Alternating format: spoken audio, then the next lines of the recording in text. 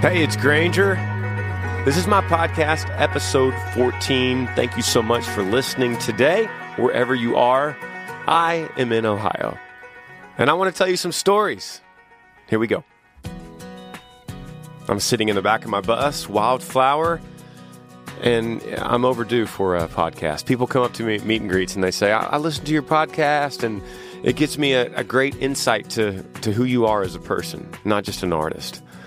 And that's worth it to me. That's worth sitting here in the parking lot outside of a venue I'm about to play, turning on the microphone in my computer, and telling some stories.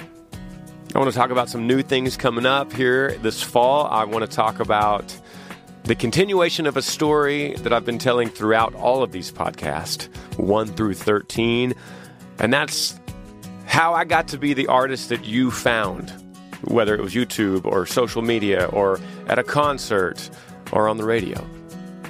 I left off my story about 2009-10. I had just met Amber in a music video, and I was working on a new album called Poets and Prisoners. Sitting here looking out the window in the parking lot, and the opening band just pulled up, and they pulled up in a van, just like the one that I drove for so many years beating up that highway. And it's only appropriate that now I'm talking about those years. Those years made me who I am today. I hear people all the time, they'll say, maybe in a radio interview, they'll say, you've been doing this for a long time. You know, you've been doing this 10, 15, 20 years. You've been doing this a long time. And they almost say it in a negative way. And I always try to spin it back to them and say, those years made me who I am. I'm nothing without those years, without that van and those miles and all of those shows with no one coming. And my brother and I, who's still my manager, forcing ourselves to be innovative and to be creative and to think out of the box. I'm nothing without those years. And just like I'm doing right now, looking out this window at this opening band and their van, which I'm going to go down and meet these guys in a minute. But I'm constantly reminded of those years every day.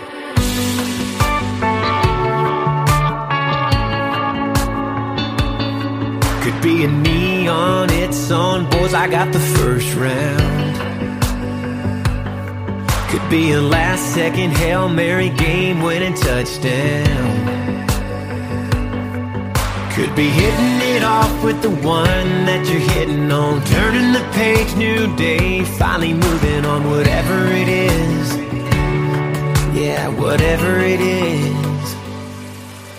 If you got a question for me that you want me to answer on one of these podcasts, then go to social media and hashtag Granger Smith Podcast. Ask your question. I'll search for it just like I'm doing right now.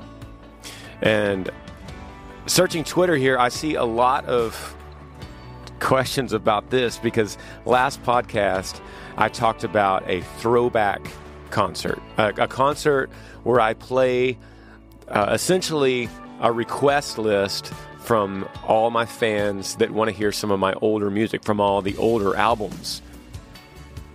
I think that would be awesome, and I really think that's going to happen.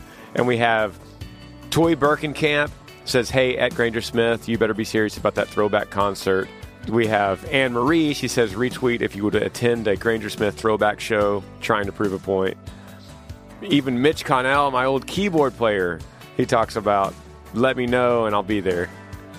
So obviously, this is something you guys are interested in, me playing a throwback concert. And I've already been talking to a bunch of people about actually doing it, talking to venues, finding a city that you could have an easy airport access. So you could come in from wherever, submit your set list, and we will play whatever you want. And then maybe we'll end the concert with some of our newer songs, some of our newer singles, and, of course, Earl Dibbles Jr. I think that would be so fun. A little tradition I started a few episodes ago on this podcast was playing you guys brand new music that no one has heard before. They're really just demos. They're not even recorded records. But I have so many of them that I think this podcast is kind of a cool place to debut them. And I know that in meet and greets, I've had a lot of you come up to me in a meet and greet and say, I heard this so-and-so song in your podcast. And a couple of episodes ago, I talked about a song called I'm a Fan. And I got so many responses about that song, I'm a fan, that I'm going to be releasing that very soon. And very soon I'll tell you how. But I'm also going to release a brand new one. I'm going to preview a brand new one for you on this one, episode 14. I wrote this with some friends, Corey Crowder and Stephen Lee Olson, on my bus. It's called I Wanna.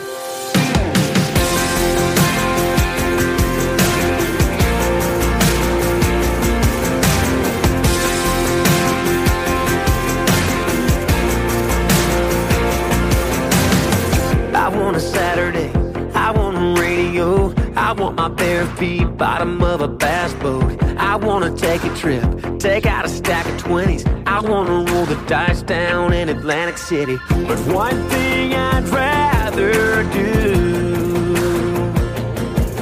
that's everything if it's next to you. I don't need a reason to lean in a kiss you. The second I leave you, I already miss you. There ain't a do any better than you. So why would I wanna?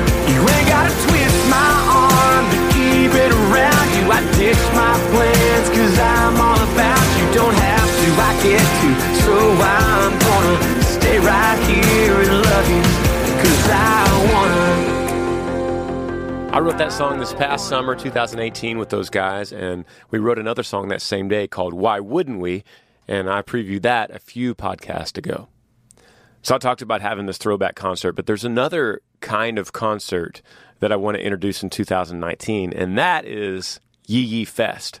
This is a long time coming. This is something that's been a dream of my brothers and I for a while, to have our own festival and to have the whole environment be sculpted by us and what we want out of a concert. This is the first time I've ever talked about it. I've never had an interview about this. I've never spoken about this on the radio. But I want to bring it up in the podcast first because I want to hear from you guys. Is Yee Yee Fest a good idea? What other bands should we bring? And maybe most importantly, what cities should Yee Yee Fest travel to, if it's more than one city? I think this potentially could be a great idea and ultimately a place that Yee Yee Nation could come together from all over with like interest and just have a huge party. Speaking of party, next year we're going to be on the Kane Brown Tour. That's early January through the end of March. And we put these pre-sale tickets up, and you guys did amazing. You bought thousands and thousands of tickets using the Yee Yee promo code. You did that before most of these shows sold out. And I just wanted to say thank you for that. I cannot wait to see y'all in these cities.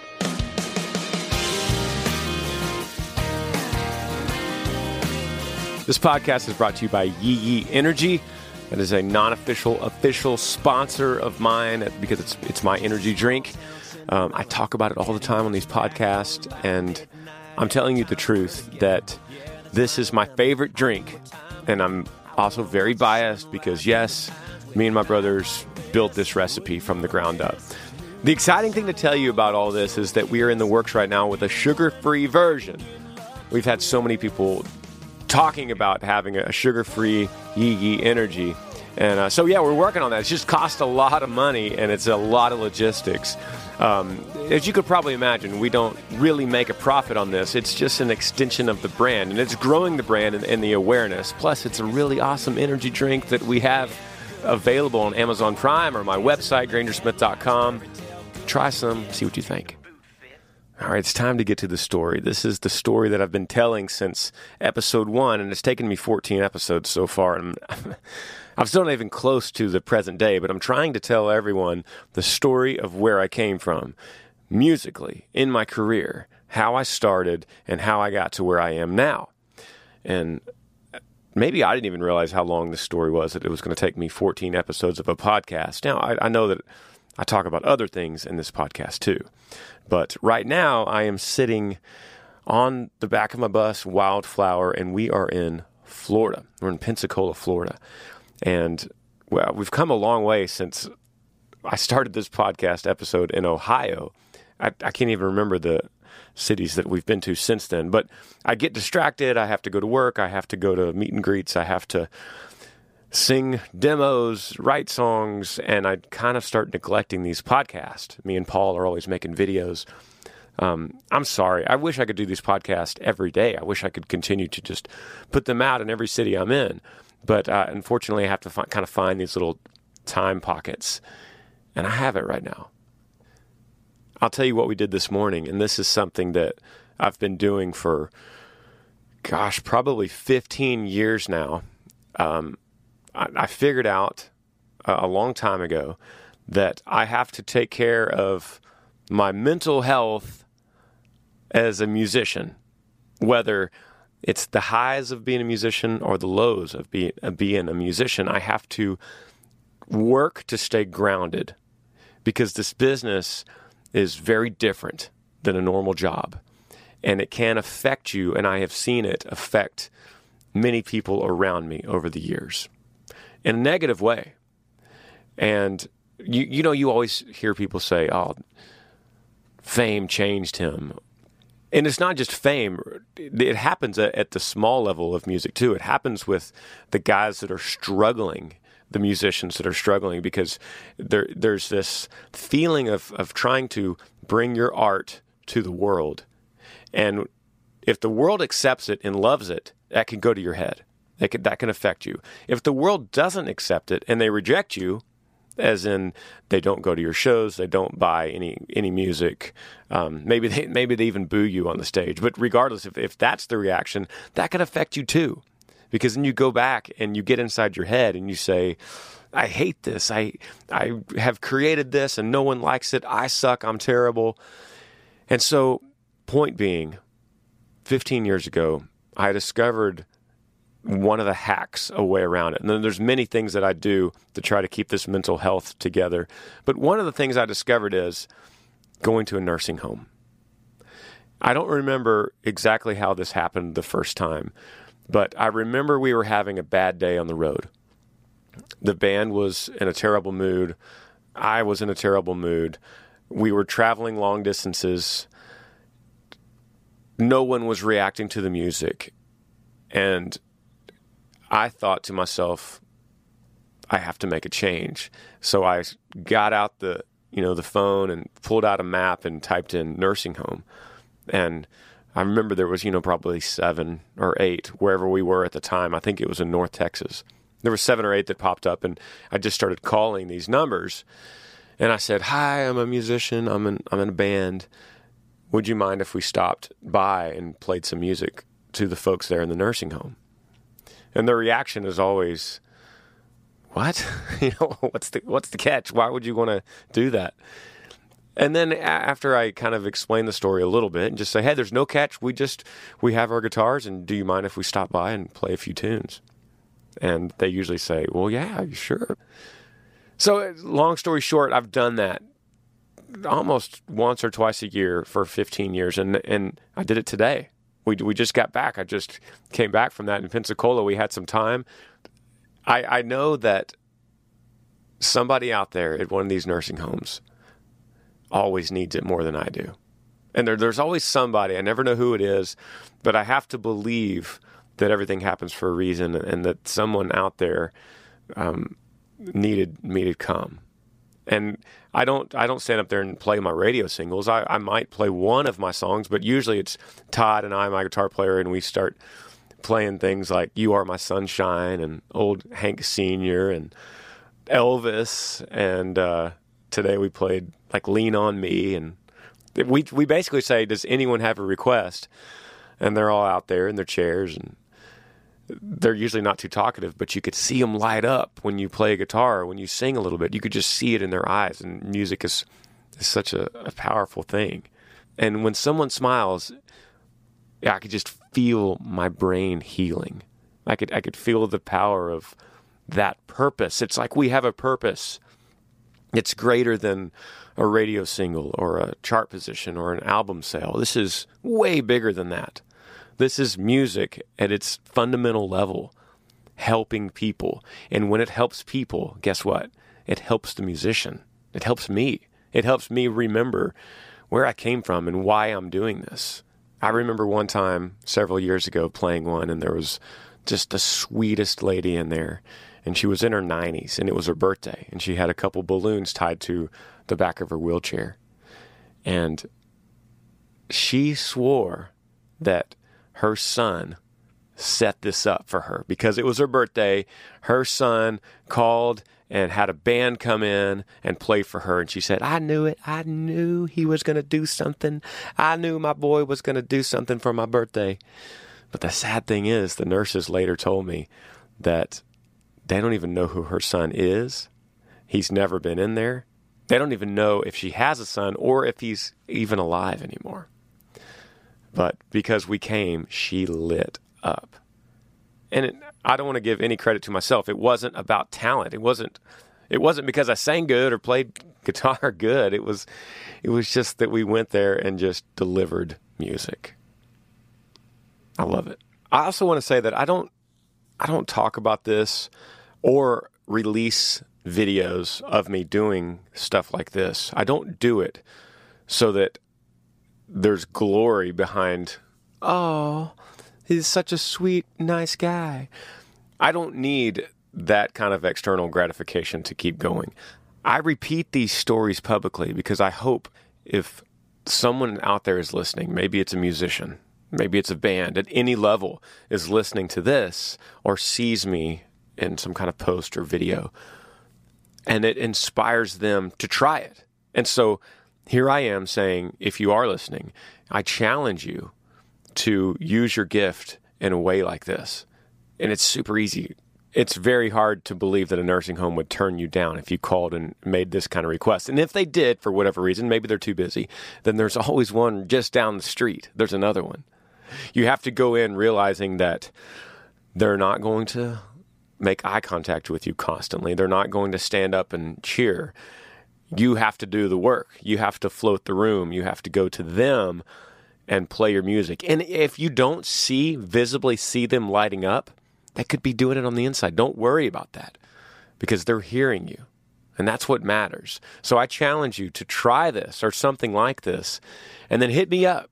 Either tag me on social media with a video of you doing it or a picture of you doing it, or hashtag Granger Smith Podcast. I would love to spread this. I would love for this to become a thing where people are sharing their talents in a positive, non-glorifying way. It's such healing, not only for those people listening in the nursing home, but for us. It's worth it.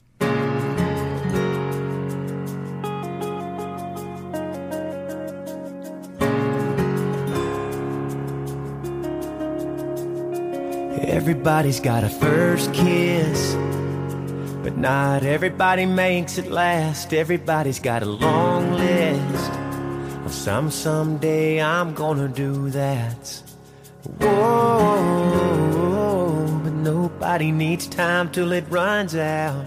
Oh, so why take a left when you can take a right now?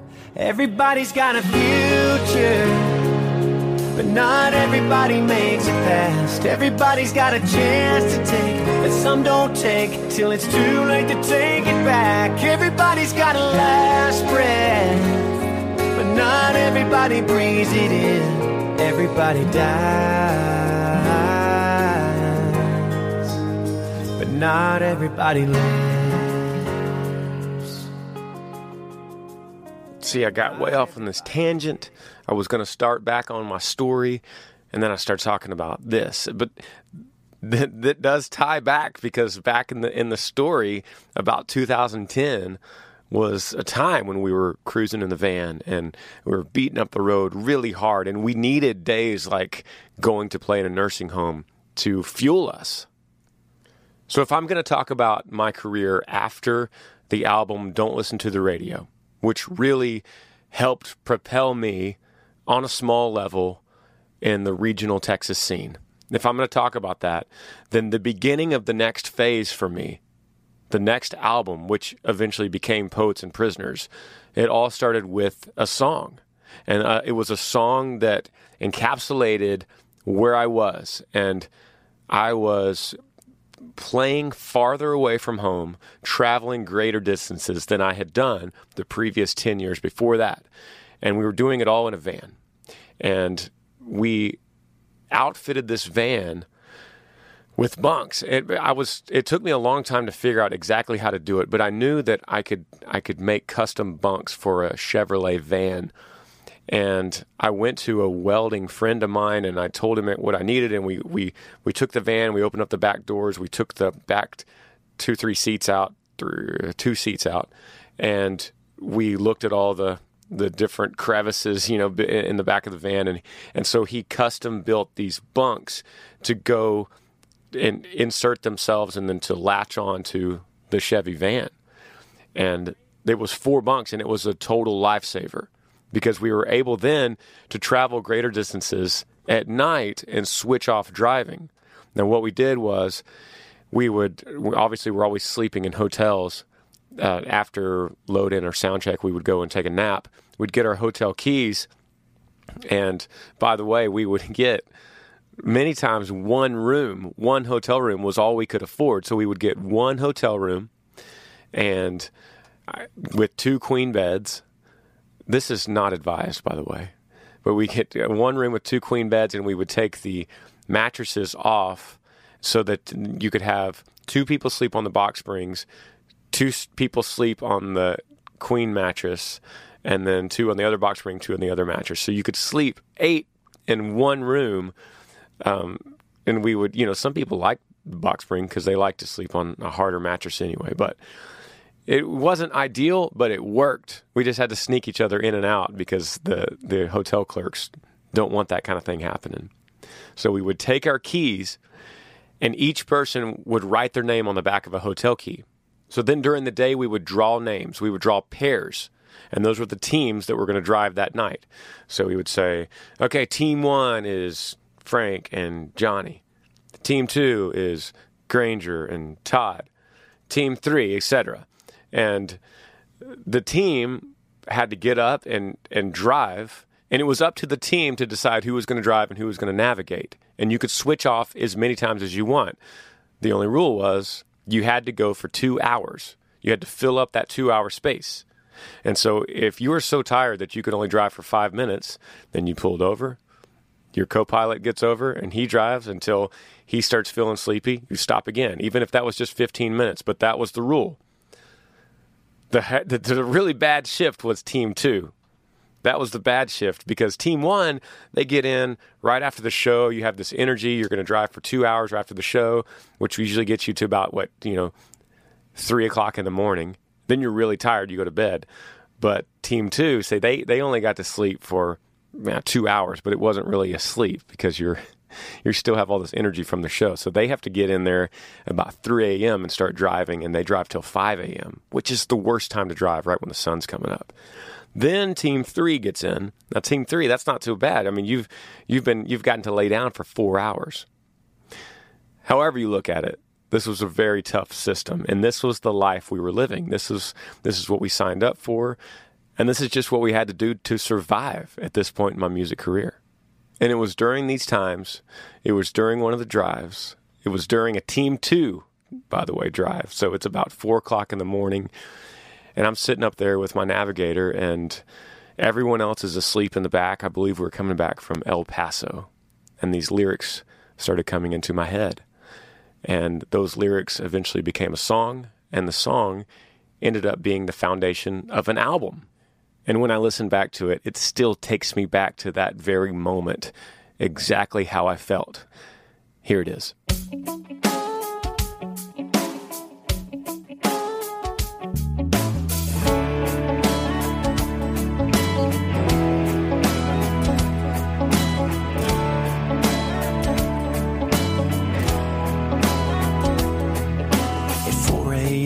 A 5-piece band gets Orient in a Chevrolet van running late.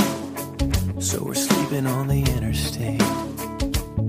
We're a left lane friend, threading the cars, passing them like satellites and stars. We pull away, sleeping on the interstate. That white line stretching like a yellow brick road. We chase it down, hurry up, we never go slow. Gas in the tank, music in the soul. Here we go, here we go. Connecting map dots like poets and prisoners, trying to live more like a lover than sinner, slave to dreams so far away. So we're sleeping on the interstate.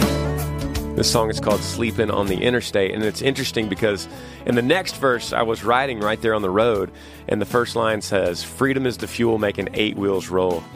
And that had all kinds of meanings because we were barely making enough money to put gas in that van. But ironically, freedom is also the name of my first bus that I would buy 3 years later. It's almost like a precursor. The back half of the verse talks about these bunks that we were sleeping in the van, and they were so hard to get good rest because they were so bumpy. It goes like this. Freedom is the fuel making 8 wheels roll. We close our eyes and think about home, so it's okay. Sleeping on the interstate. And there's me in the back in a 6-foot bunk, getting used to the rocks of the road. It's tough, but I'll find a way. Sleeping on the interstate. If you want to kind of get a picture of who I was at that time, you can go to YouTube. There's a music video called Granger Smith Sleeping on the Interstate official video. And I filmed a lot of this, and then I had someone, if I was in the video myself, that's a band member holding the camera, and then I edited this. I think this is my first music video that I made all by myself. And it's funny because it's a great little collage of who I was at the time and me and the band and where we were and that old van and the days that we had. The video itself has 172,000 views. To put that in perspective of how tiny those views are, more people will hear this podcast in just a few days than the entire views of this YouTube video. And that encapsulates the fact that nobody was watching me back then. Nobody paid attention. A lot of people tell me now, man, I've been following you for 10 years.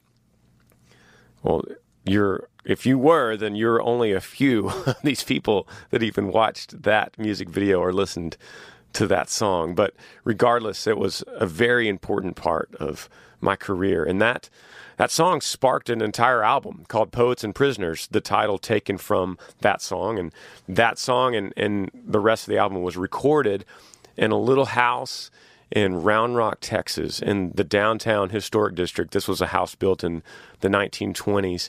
And Amber and I, it was just a 2-bedroom house, and Amber and I were living in there.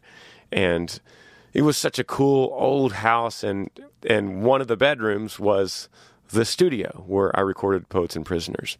Most of the songs were written at that house right there on this old front porch. And I did a lot of my writing late at night, and sometimes I would write a song and go right into recording it. And some places in that album you could still hear the crickets because the crickets were so loud late at night at that house, and you could hear it either from the front porch or from the windows in that studio. A fun fact about this album too is the backup singer for this record was this young girl that I'd met through a couple shows in Texas, and her name was Maren Morris. Does that name sound familiar?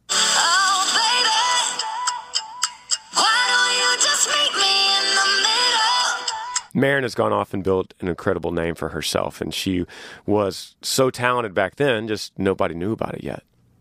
It's funny looking back now, thinking about Maren pulling up in that little car and in front of Amber and I's house and coming in there and spending the day singing background vocals on me, who was a nobody's record at the time. That's an interesting part of history for me.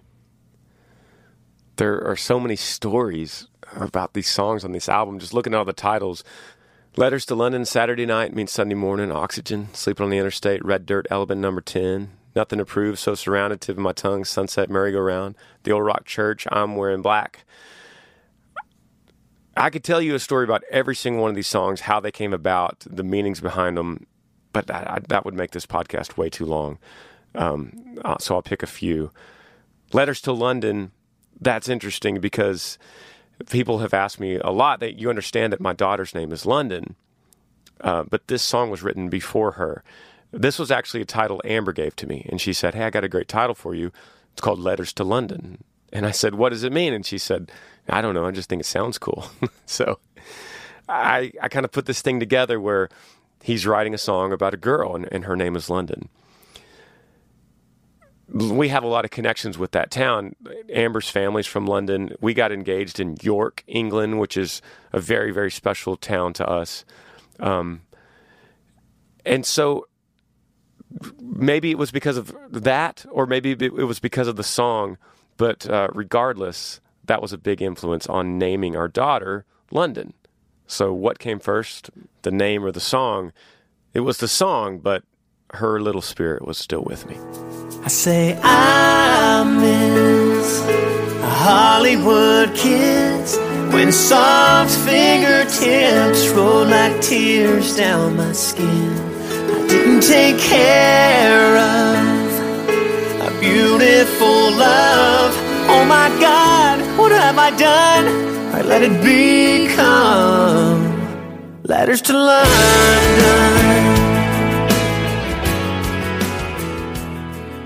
Geez, looking back, this album it really meant a lot to me. There's another song that's pretty special, and that was a song called Oxygen. I wrote this song for Amber for our first dance because we didn't have a first dance, and we thought about what we should dance to. And it felt awkward for me to dance as a songwriter, to dance to someone else's lyrics at our wedding. So I sat down one day and I wrote this song for her.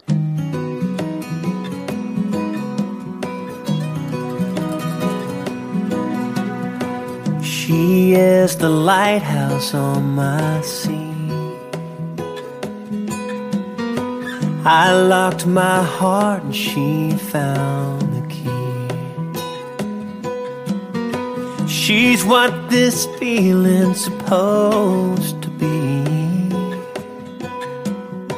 She speaks the love that I believe. No, I don't ever make a move without her right there too. She's in the breath that I breathe. She's in my heart when it beats. She's my life and I take her in like oxygen. During this time, I did a lot of music videos for a lot of these songs, including Red Dirt. That's an interesting one that I filmed. We built a dolly. We built this whole little music video system, my brother and I, and we went out in front of a tour date in Oklahoma, and we found this kind of mountain scene in northern Oklahoma where it was a lot of red rocks, and we set out there and we filmed this music video. The problem was it was 19 degrees. It was so cold. We were freezing. All we had was a van with a heater running. So we just left the van running the whole time, full blast heater. And we would shoot for, 45 minutes and then go back and try to thaw our hands out. But if you go to YouTube and watch the music video for Red Dirt, you might be able to see just how cold we were. But that was another zero budget music video that Tyler and I shot. I think my favorite music video to shoot out of this group was I'm Wearing Black.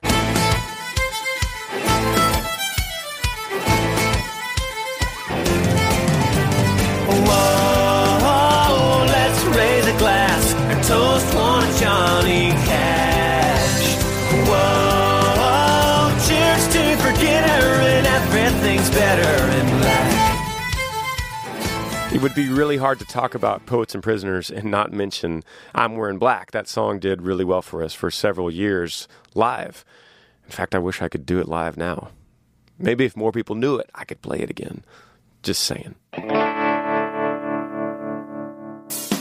So by this time, I had been van and trailer touring for about 5 to 6 years. But it wasn't until this time in my career when we truly became road dogs. I remember one time we got an offer to play a festival in Oregon. I'd never been to the state of Oregon before, and they were offering to pay us $3,000. That's a lot of money. If I was just playing just down the street in Texas, that would be a whole lot of money. But in reality, it's not that much money if you're going to drive from Texas to Oregon in a van. You're barely going to break even with fuel and hotels and food. But we took it because it sounded like a great adventure. So we drove pretty much straight through. It was about 32 hours, maybe a little more. We were taking turns, drawing our names, going in teams, sleeping in the bunks. And we made it all the way to Oregon, and we played the festival, and we had an absolute blast. On the way back home, we picked up a little show in Colorado, so we were cutting through Idaho. Once again, a state I had never been to, and a state that over the years now, all of those states in the Northwest, I have grown to love so much. But the reason that impacted me, that particular trip, was it was the middle of the night. We were driving once again, and the moon was full and so bright. And we were driving through the desert in this little road in Idaho, through the mountains, through this canyon. And it was so impactful for me that I had to pull over and put the van in park and step out and just take this moment in. Because here was this canyon lit up by this beautiful full moon, split into a V, and we were driving right through the center of that V. It made such an impact on me that day that when I put out the album Poets and Prisoners, I wanted the album cover to be that moment in my head. So we hired an artist to draw that image of what I told him. So if you look at the album of Poets and Prisoners, that's that moment. That's what that was. And that really encapsulates that time of my life, the cover of Poets and Prisoners. A six-string poet, it's who I am. Addicted to being this rambling man. There's not another time I love more when Saturday nights, Sunday morning. Just look around and see it now. God bless this American town. Fire and ice go to war when Saturday night meets Sunday morning. Just look around and see it now. God bless this American town. Fire and ice go to war when Saturday night meets Sunday morning.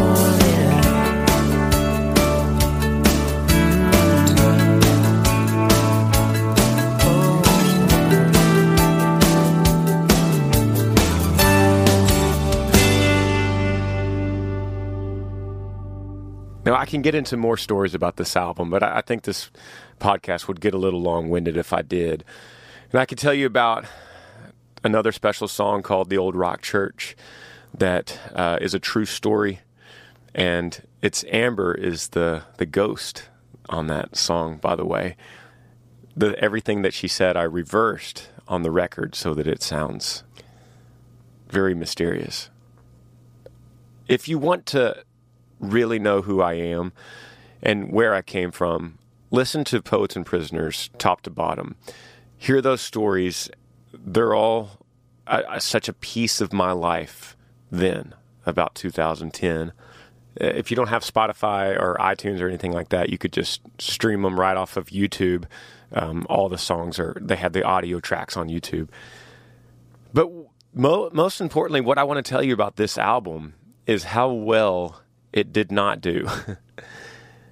It wasn't received very well. And in fact, I was on a pretty good string of top 10 radio singles in the Texas country regional market from the album Don't Listen to the Radio. But when Poets and Prisoners came out, none of those singles did well. They didn't even get into the 20s. And the album didn't sell very well. And people started slowly writing me off, like, hey, we thought he was kind of bubbling up a little bit with Don't Listen to the Radio album, but then he's kind of gone another direction with Poets and Prisoners. And maybe they were right. Maybe I had gone. Maybe these stories were a little too personal. But it took that album to set me on the path that I'm on now. It took learning from that record. It all boiled down to one meeting I had with a record label, a small independent record label. And that was the first time I had had serious talks with a record label since the days I lived in Nashville. But here's the kicker. It wasn't a country record label. It was a rock label, an indie rock label. And I met with the owners of the label, and it was partners with this band called Blue October. And their bass player was part owners in this company. He was a great dude. And these were really smart guys. But they sat me down and they said, man, we've been listening to this album, Poets and Prisoners, and we love it. It really speaks to us. And we think that it kind of crosses all genres. We think that you can't just label it country or rock or pop or whatever. This is just something that covers all genres. This is for all kinds of people. And I was like, wow, thank you. That's amazing to hear from a songwriter and a producer. That's a great compliment. And Tyler was with me, my manager, and we left. And I went home, and the more and more I thought about that conversation, the more I became very uncomfortable with that conversation. Because I'm a country guy.